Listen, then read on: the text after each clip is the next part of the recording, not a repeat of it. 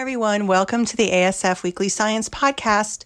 Today is Monday, July 25th, and today's topic is, well, lots of things. Lots of things to unpack in one paper, but you can summarize it with developmental milestones, intellectual disability, genetic syndromes, and ASD, and finally, how autism has changed across time and what that means for researchers.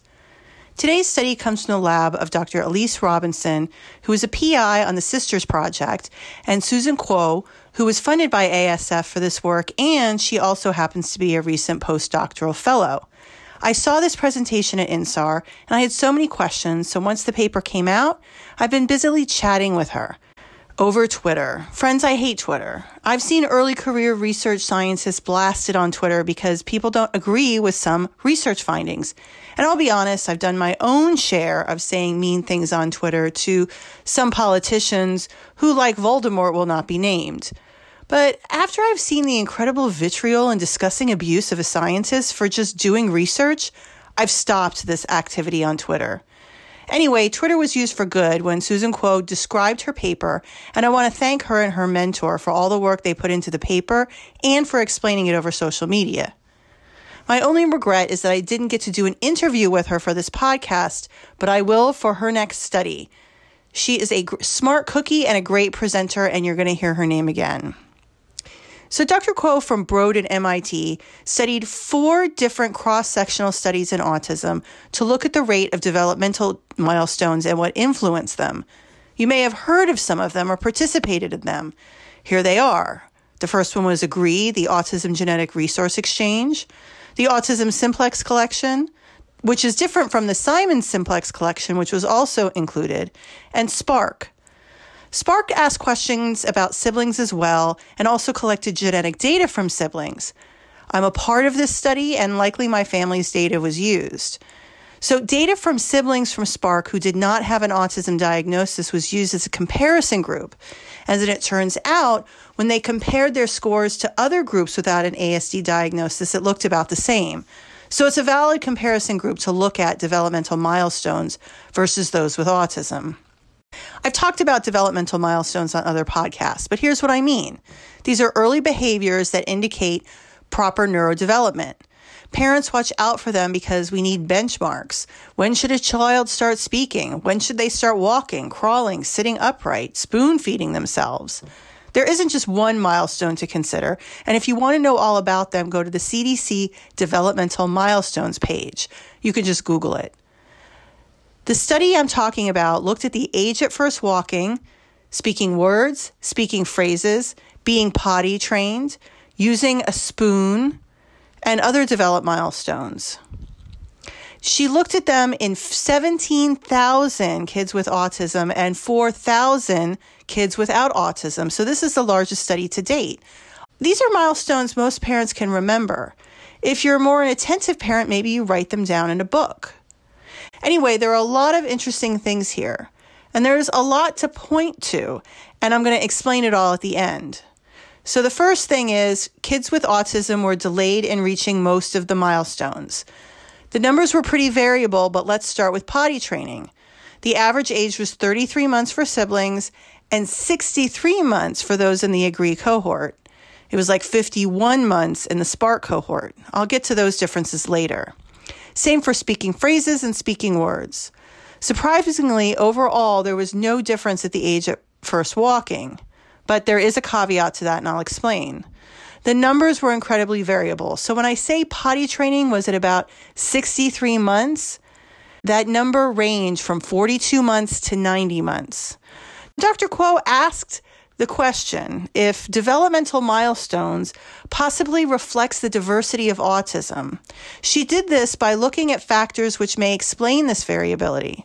So she looked at presence of a genetic syndrome associated with autism, the presence of intellectual disability, and the timing of a diagnosis. The timing of a diagnosis can be influenced by race and gender, but it can also be influenced by whether or not the features of autism are so obvious by age 5 that autism clinicians can easily make a diagnosis. She also compared the different groups, with the AGREE group being the oldest cohort and the SPARK being the youngest. AGREE started collecting data on families in 1997, and SPARK did it in 2016. So does whether or not families were included in an older cohort, possibly before many DSM changes were made, compared to a later cohort? This looks to how autism features have changed over time. Now, this isn't a marker of incidence. This study just looks at whether or not there were differences in milestone attainment in kids born in the 1990s compared to the 2010s. Let's get to it. So first, as I already mentioned, there were overall delays in developmental milestones for things like phrase speech, bladder control, and bowel control for all kids with autism. Again, no delay in age to first walking, but that's at the end of the story, an explanation. Intellectual disability had a huge impact on this effect. Boys with autism and intellectual disability had larger delays compared to girls with autism and intellectual disability. These impacts were most seen in things like bowel control, speaking phrases and words, and spoon feeding. Another important factor was the presence of a rare genetic variant. The study compared about 5,000 of those without a rare genetic variant to 350 of those with a rare genetic variant or a syndromal form of autism. Now, carrying a variant increased delays across all developed milestones except for smiling. But the difference between autism with and without a known genetic variant was significant for sitting upright, crawling, walking, spoon feeding, speaking words, speaking phrases, and bowel control. Here's some idea of the impact of a genetic variant. For acquiring bowel control, it took those without a diagnosis about 40 months to get potty trained. It took about 64 months of those with autism without a genetic variant to be potty trained. With a genetic etiology, that was 80 months. That's about 7 years. Walking, it took about 13 months for those without an autism diagnosis to first walk. For those with a diagnosis, 15 months. With a genetic variant, 20 months. You can see where I'm going with this. Known genetic variants had a significant impact on developmental milestones across the board, except for smiling. Now, the final factor influencing the delay in developmental milestones, age at diagnosis. Those who were diagnosed earlier had the largest delays, but they were also likely to have co-occurring intellectual disability. It seems to also be the first 5 years that are most impactful. If you were diagnosed between 5 and 9 years of age versus 10 years in age of older, you still had delays in developmental milestones, but they were no different from each other. The age at first walking thing was interesting. That finding was that there was only a delay in those with a known genetic variant or intellectual disability, not overall autism. They concluded that for some things, the intellectual disability is a secondary consequence of the autism. But for other things, it makes a huge difference and it is core to the autism. It's all about variability. Those with a genetic diagnosis had longer delays, and those with intellectual disability also had longer delays. Here is my message. If your child is not reaching developmental milestones, do not walk, run to your healthcare provider. If they brush you off, find another healthcare provider. I know this is easier said than done. I totally understand. But if they ignore you about things like this, they're also going to brush you off about things like ear infections and head injuries. Please, go find a different healthcare provider. I'm not saying it's autism, but these healthcare providers need to pay attention to your concerns.